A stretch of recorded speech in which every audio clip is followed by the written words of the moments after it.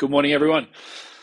As most of you know, I tend not to talk too much about Bitcoin price action in these letters, as I view the price relative to USD shitcoins as more of a distraction than anything else, as the true unit of account, in my opinion, is Bitcoin or sats. Measuring this truly inelastic asset against something that has and will continue to be created into infinity makes little sense in my mind. And it's not until you replace your unit of account for sats that the true state of play begins to become clear.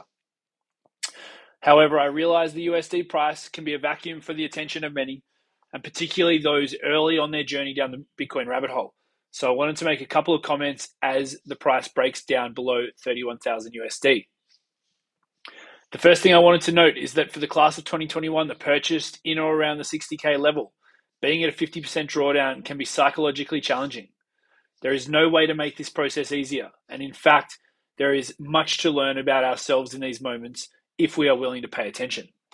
One thing that must be said, however, is that the situation can definitely be made worse by capitulating and selling your Bitcoin due to the perceived psychological discomfort you may experience as a result of price fluctuations.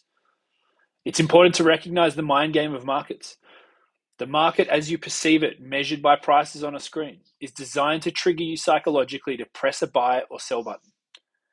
But the market cannot touch you or move your arms or legs or physically force you to do so. It does so by triggering you emotionally, which is to say, you do it yourself. However, if you train your attention, you can choose to channel your focus elsewhere and become agnostic to the whims of the market. This ability is a superpower and a necessary one to be successful over time. This quote from Charlie Munger hits the nail on the head. Quote, "If you're going to be in this game for the long pull, which is the way to do it, you better be able to handle a 50% decline without fussing too much about it." End quote. My advice for anyone in this phase is the following. Zoom out, get clarity on your thesis, and write it down on paper. If you're worried, it's often because you're suffering from the fiat disease of a high time preference. Zooming out and gaining clarity over your thoughts and expectations will help you in deploying patience. Your inability to do this also offers a hint for what you need to do next. It highlights your lack of conviction. Build conviction by learning. If you are worried, you lack conviction. This typically indicates you only really entered at the prospect of price increasing and being able to sell to someone else at higher prices. Pure speculation, in other words. This is not on its own a bad thing. It's only an issue if you are suffering from a level of self-deception and don't realize it. If price is all you are thinking about, you do not yet understand what Bitcoin is. Focus on learning. Stop looking at price and do the work. Read the books instead of fixating on price. Conviction equals a low time preference. Focus on the lows, not the highs. This flipping of perspective can be a powerful reframe to help you have a more realistic and productive frame of reference over the variability of price, and to provide a vantage point that is more conservative and less euphoric. Perspective is everything. This tweet perfectly articulates the typical failures of the human mind in truly grasping time and the changes that occur over it. In 6 short years, as the next halvings are in 2024 and 2028, the block subsidy or issuance of Bitcoin will be reduced to 1.56 Bitcoin, meaning the reward that miners earn for securing the network in 2028 could be purchased today for $53,000. Zooming right out and looking at how the deflationary model of Bitcoin's issuance changes over time is a powerful tool to visually capture the alien concept of true digital scarcity. Get your Bitcoin off exchange and custody your keys.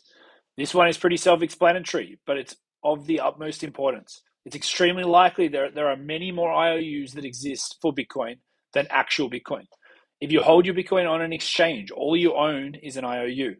In the event that everyone wants to redeem their IOU at the same time, i.e. a run on the bank or exchange, anyone that has given the privilege of custody of their keys to said exchange is exposed to counterparty risk and risks losing their Bitcoin in the event the exchange fails under this stress test.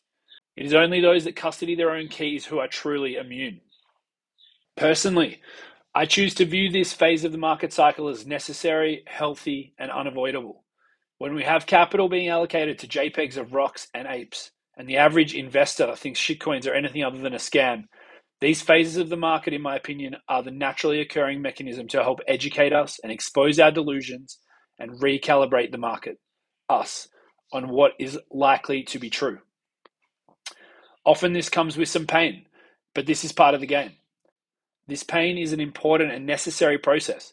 And for those that are paying attention, you soon learn that you only win or you learn.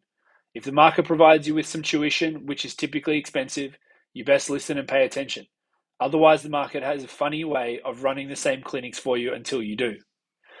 Hope you have a great day. I'll talk to you tomorrow.